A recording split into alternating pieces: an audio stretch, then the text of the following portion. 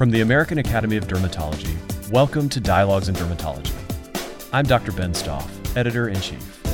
Thanks for tuning in. Good morning. Welcome to our Dialogues in Dermatology presentation. I welcome Dr. Kishwer Nehal, who will speak to us about an essential feature for coding, and that is the use of modifiers in our coding paradigms. Dr. Nehal, would you enlighten us as to what modifiers are and why they are essential for appropriate reporting of our services?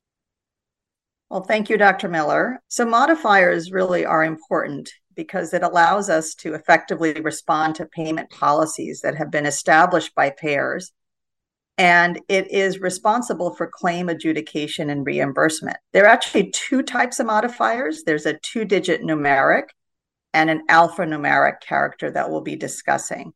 And basically, it allows us to report or indicate that a service or procedure that is performed on a patient was somehow altered by a very specific circumstance without actually changing the code or definition. Now, there are various modifiers, and as you mentioned, there are the numeric and alphanumeric. For us, the crucial one are payment modifiers. Would you comment on those, please? So I think some of the common payment modifiers that we use in dermatology are 24, 25, 58, 59, 78, and 79. And I think we can go through each one and explain when they are used and maybe go over some examples. Go for it. And I think in discussing this, we will also mention, when appropriate, some of the snafus that can happen in coding that would lead to inappropriate payment or non-payment. Absolutely. And again, I just wanted to give a little more description of when there are circumstances that would require a modifier. And basically, if you think generally, it's when a service is provided, for instance, multiple procedures performed by the same physician in the same encounter, or when there is a service that's being provided that's an exception to the payment guidelines. So maybe an unrelated service during a global period. And again, we'll be going through each of these in detail. And it's also important to understand that not all modifiers are made equal. And some, as you mentioned, can actually impact the payment for a service, while others that are informational, we'll talk about later, essentially provide additional information to describe the circumstance pertaining to that encounter that we are sharing with the payer to consider during claim adjudication. So let's start with the ones that are very commonly used, such as modifier 24 and 25. So both of these are appended only to the evaluation and management service code. And so modifier 24 is used when an E&M service is provided within the global period of another procedure, but the condition being addressed during the E&M visit is not related to that problem previously treated, for which there is a global period. Now, global periods, I think, will be important to understand. There are services that have 0-day global, there are others that have 10-day, and others that have 90-day. So again, it's important to understand the common dermatology procedures and their corresponding global periods. So procedures that we perform that have 0-day global include the skin biopsy codes. So for instance, the tangential, punch, and incisional biopsy codes. Also, the shave removal codes have 0-day global periods. The debridement codes have 0-day global, as well as the Mohs surgery codes when no reconstruction is performed. Dr. Nehal, would you inform us as to what the coding implications are of a 0-day global period with respect to modifiers? Sure. So if something has a 0-day global period, that means anything that is done subsequent to that encounter and procedure does not need to be modified. The individual could be seen the following day for another E&M, for another excision, for a biopsy, and nothing needs to be appended to the E&M visit or to the procedure on any subsequent days. So let's look at those procedures that we perform in dermatology commonly that have a 10-day global period. So these would include the destruction clothes, that includes the destruction of actinic keratoses, benign and malignant codes as well, such as a destruction of a malignant basal cell carcinoma. Excision codes, both benign and malignant, also carry a 10-day global period, as well as repairs, and these include simple, intermediate, and complex.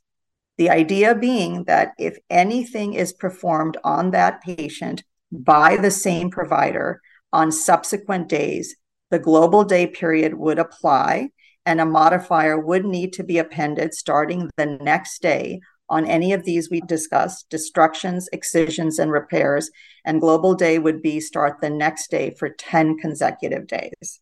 And Dr. Nehal, I think I'll punctuate again where people sometimes become a little bit tripped up by the global periods is when we start counting. The counting of the global period starts the day after the procedure. So day 1 is the day after, and then 1, 2, 3, 4, 5, 6, 7, 8, 9, 10. Or 90-day global is where people really trip up because it's such a long time, and we tend to sometimes forget about it. And then suddenly the E&M is not payable because we didn't include a modifier. That is so true, Dr. Miller. Very important to know when the numbering begins. And I agree, the 90 days, which include flaps and grafts, tissue expanders, destruction of vascular proliferative lesions, our dermabrasion and chemical peel codes, as well as our soft tissue excision codes, carry a 90-day. And there you physically have to sit there and pull out your calendar and calculate the 90 days, which begins the day after the procedure. So now that we understand global periods, the common procedures that have 0, 10, and 90-day periods, let's go back and look at the definition of modifier 24. So modifier 24 is used when an E&M service is provided within the 10 or 90-day global period of another procedure, but the condition being addressed is not related to that condition or previously treated condition for which there is a current global period. So let's move on to modifier 25. This too is a modifier that identifies an E&M service that is separate and that is beyond the usual pre- and post-operative care that's associated with the procedure, that's performed on the same data service as within a 10-day or 90-day global period. And again, a separate E&M is defined or substantiated by documentation so that it satisfies the relevant criteria for the respective E&M service to be reported. The E&M service may be related to the same or a different diagnosis as the procedure code reported during the same encounter. These actually sometimes are challenging, Dr. Miller, because you kind of need to know how many criteria need to be met to report that E&M.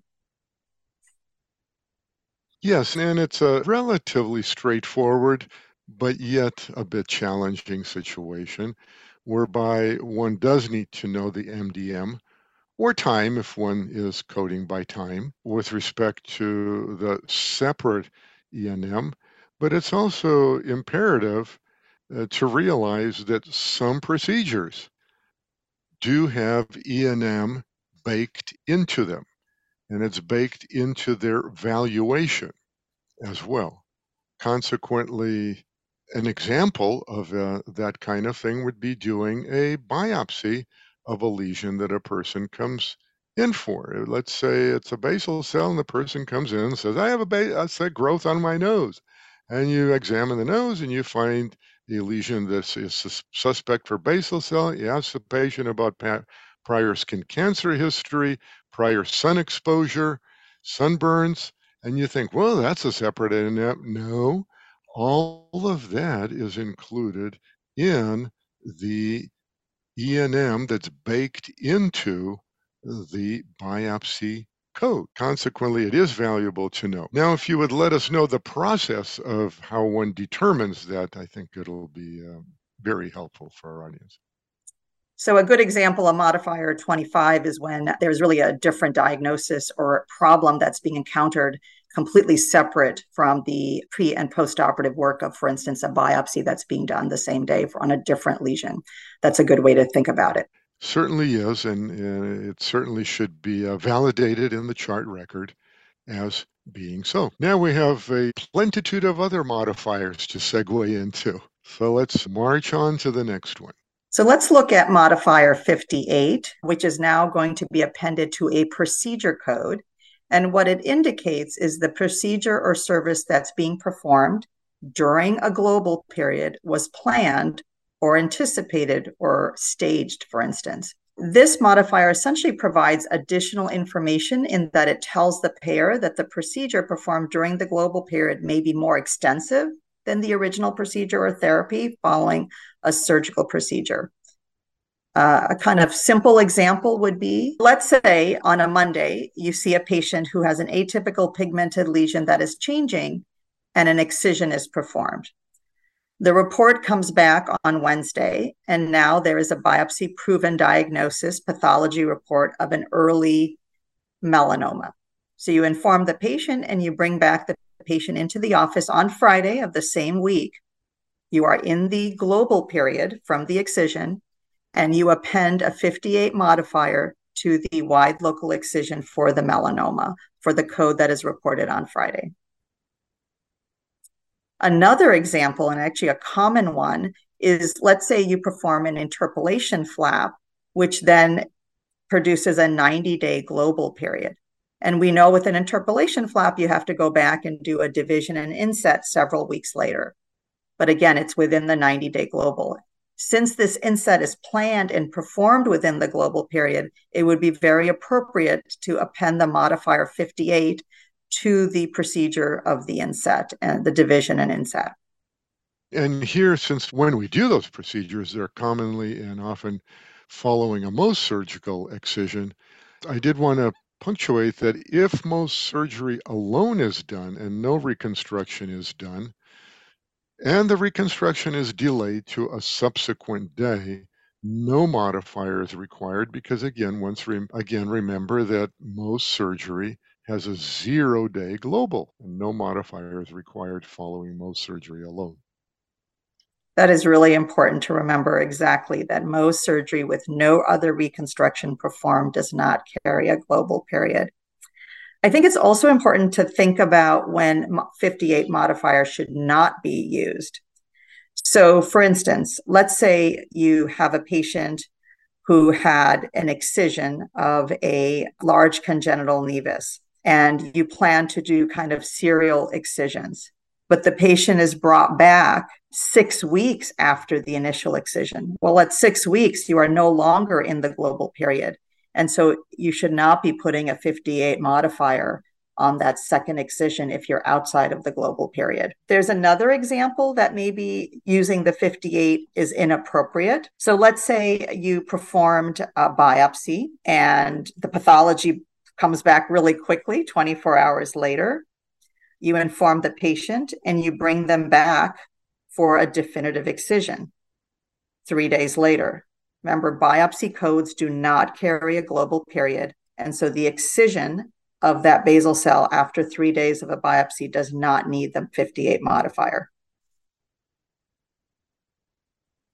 And now we'll segue on, going up the number scale, to modifier 59, one that is prevalent within our practices. Absolutely, very prevalent and sometimes can cause a great deal of confusion. So the basic definition of modifier 59 is it's used to identify procedures, not E&M services, that are not normally reported together, but in certain circumstances are appropriate to be reported. So the documentation really needs to support that it was a different surgery or a different site or a separate excision or separate lesion. And it basically identifies and lets the payer know that this is not representing duplicate billing. And so it would be used in situations when two or more procedures are performed at different anatomic sites on the same date of service by the same physician. And it really should only be used if there's no other more appropriate modifier for that particular circumstance. Now, one detail concerning modifiers 59 is whether it needs to be used at all. And one can certainly find that out by perusing the National Correct Coding Initiative, or NCCI, Procedure to Procedure, otherwise known as PTP, edits. That's a long list of codes that are paired, column 1 and column 2. One code and another code next to it. And it lists whether a modifier is to be used when appropriate. That is available through the internet. One simply searches for NCCI PTP edits, and you'll be steered to it, and you can download, or you may download the documents as needed, but it's something that's useful for coders and people who determine the appropriate billing paradigms. Shall we go on? A total alphabet soup. Yes, it is. Shall we go on up the number scale again? Absolutely. So let's move up to modifiers 78 and 79. So modifier 78 is appended to a procedure code to indicate that an unplanned but yet related procedure was performed in an OR or procedure room during the global period following that initial procedure, which is currently in that global period. So, a common example would be a patient who has a very large basal cell, has undergone Mohs surgery, which remember has no global period, but needs a fairly large adjacent tissue transfer or flap repair and is on anticoagulation. So let's say this happens on Monday. The next day, Tuesday, the patient presents with an expanding hematoma that needs incision and drainage and packing in your procedure or operating room. 78 modifier would be appropriate to append to the incision and drainage procedure code. And it's important to remember it's really for a unplanned but related complication. A common complication, you would not use a 78 modifier. And one point, Dr. Nehal, to consider here is what is defined as an operating room or procedure room. Medicare defines a procedure room. Now, everybody probably has a feeling for what an operating room. It's an accredited type of a operating room center. However, Medicare defines procedure rooms as a facility that is used specifically and only to do procedures, meaning E&M processes are not done there, only procedures. I think that is a very important and nuanced point, and thank you for clarifying that. I get that question frequently. Well, we're rolling on to modifier 79. This is actually a very common modifier that is used in dermatology, since our patients often present with multiple problems and procedures that are done frequently. So 79 would be appended to a procedure or service that's performed during the global period, but one that is completely unrelated to the original procedure. So, for instance, if you perform an excision and a repair of an atypical nevus on the back of a patient, and 1 week later, that same patient presents with an inflamed cyst on the cheek, which needs an incision and drainage, the IND procedure code will then be appended with modifier 79 to clearly indicate to the payer that there's no relation to the previous excision and repair, and that procedure is separate from the global period of the first one. I think it's also important to remember that you do not need the 79 modifier if you are following a procedure with a 0 global day period. And just as a reminder, those are the biopsies, the shave removals, and the Mohs surgery codes without any reconstruction. Now, just to make things a little more challenging, we still have the modifier 51, which is an older chronologically modifier that existed in the CPT prior to when modifier 59 was introduced. Dr. Nehal, would you please comment on modifier 51 and where it typically fits in to our coding processes? Yes, we are kind of ending with a confusing modifier. And I think historically it existed prior to the introduction of 59, as you mentioned. So 51 modifier really impacts payment and reimbursement as it refers to the multiple surgical reduction rule, such that the first procedure is reimbursed at 100%, the second one and subsequent ones at 50% and 25%, and so on. Now, the problem is CMS will apply this rule, but the commercial carriers have varying rules and can vary from payer to payer. So it's important to be aware of individual payer policies. It's also important to not append the 51 on the wrong procedure code and inadvertently reduce your own reimbursement. And Dr. Nehal, I think I have found that in my area, which is California, I have found no payer that actually requires that we utilize modifier 51. Consequently, it behooves us or our billers to realize whether any of the insurers that we are contracted with or dealing with require that we, in our billing, append a modifier 51. In general, it is safer to append modifier 59 and then to allow the insurer and their software program to appropriately adjudicate which code is reduced in payment. The peril in applying modifier 51 on our own is that if we apply it inappropriately to a higher valued code, the insurer may be more than happy to reduce payment by 50% to that code rather to the appropriate code, which would have been a lower valued code. Consequently, one should know what our regional payer policies are and to determine whether one should ever use modifier 51 at all or just stick with 59. Very, very, very important point. I am at an academic center in the Northeast, and our hospital billers, again, pay a lot of attention to the 59 to show that there are distinct procedures. And really, the 51 is left to the payers to adjudicate as they feel appropriate. And now that we've backtracked in numbers to 51, we'll go up a number or several numbers again to modifier 76, one that is a little bit conceptually challenging, but is crucial for reporting services to particularly our Medicare administrative contractors that adjudicate our Medicare patient billings.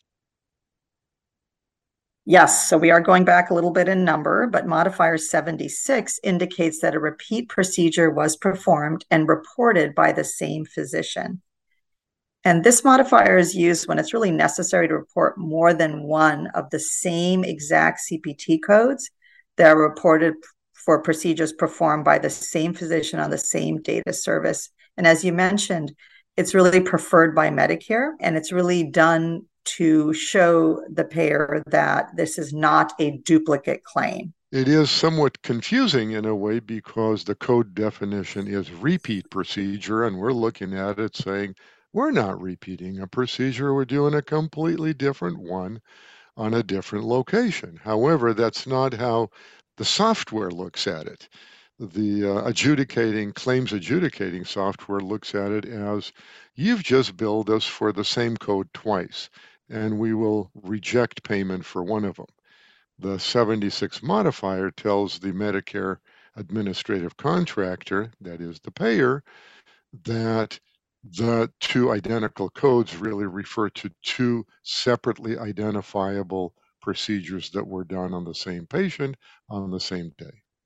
It's actually can occur frequently. I had it just recently where somebody had a basal cell on an arm and a small squamous cell on a leg, and their excised diameters of the malignant lesions were identical. And therefore, that modifier was needed to distinguish the two distinct procedures on the same data service. All right, now we'll segue on to a slightly but parallel related subject, and that is the Advanced Beneficiary Notice of Non-Coverage. This is a document that's specifically and exclusively directed at Medicare insured patients that we recommend be filled out if one is doing a procedure that's a non-covered service or potentially not covered service or potentially not medically necessary service. Take it away, Dr. Nehal. So now we've kind of moved on to the topic of informational modifiers, and the ones we had discussed before were the payment modifiers. So a common one that is used is the GA modifier. It's reported to indicate an advance written notice was provided to the patient for services that the provider anticipates may be denied. Again, it's unknown if it's going to be paid due to lack of medical necessity. That is different than the GX modifier that's reported to indicate that a voluntary ABN was provided for a service that Medicare never covers due to statutory exclusion and is not a Medicare benefit. The third modifier is the GY modifier, and it indicates that an advance written notice was provided to the patient for a service that is statutorily excluded, or the service does not meet the definition of any Medicare benefit. And the final one I'd like to mention is the GZ modifier, which indicates that although the service reported is expected to be denied due to lack of medical necessity, no ABN was issued. The GZ modifier is particularly amusing because it says that, golly, we just did this service, we expect it to be denied, and we're billing you, Medicare, but we didn't get an ABN.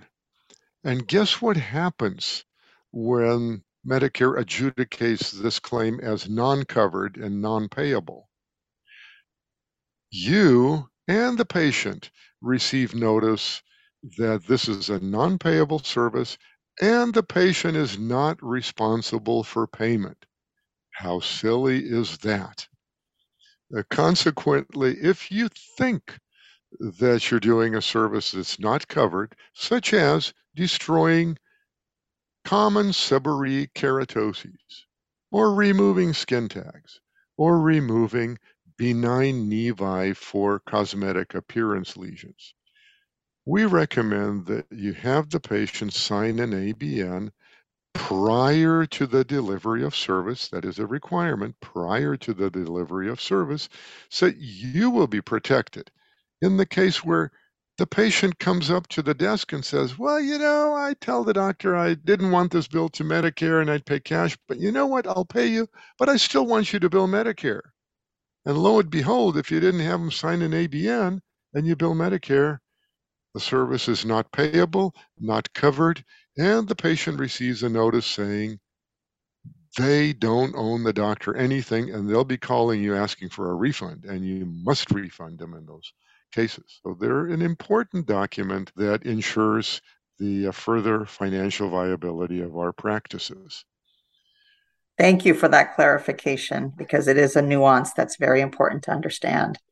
Thank you, Dr. Nehal. This is quite a substantial amount of information that is crucial to our billing success and to our appropriate reporting of our legitimate services provided to our patients. Thank you, Dr. Miller. This is a lot of information to take in a short period of time, and it really does feel like alphabet soup or number soup. So please don't feel you have to remember or memorize all of this, because the AAD has a plethora of resources available for you to support your everyday practice. and that can be found on the AAD member website.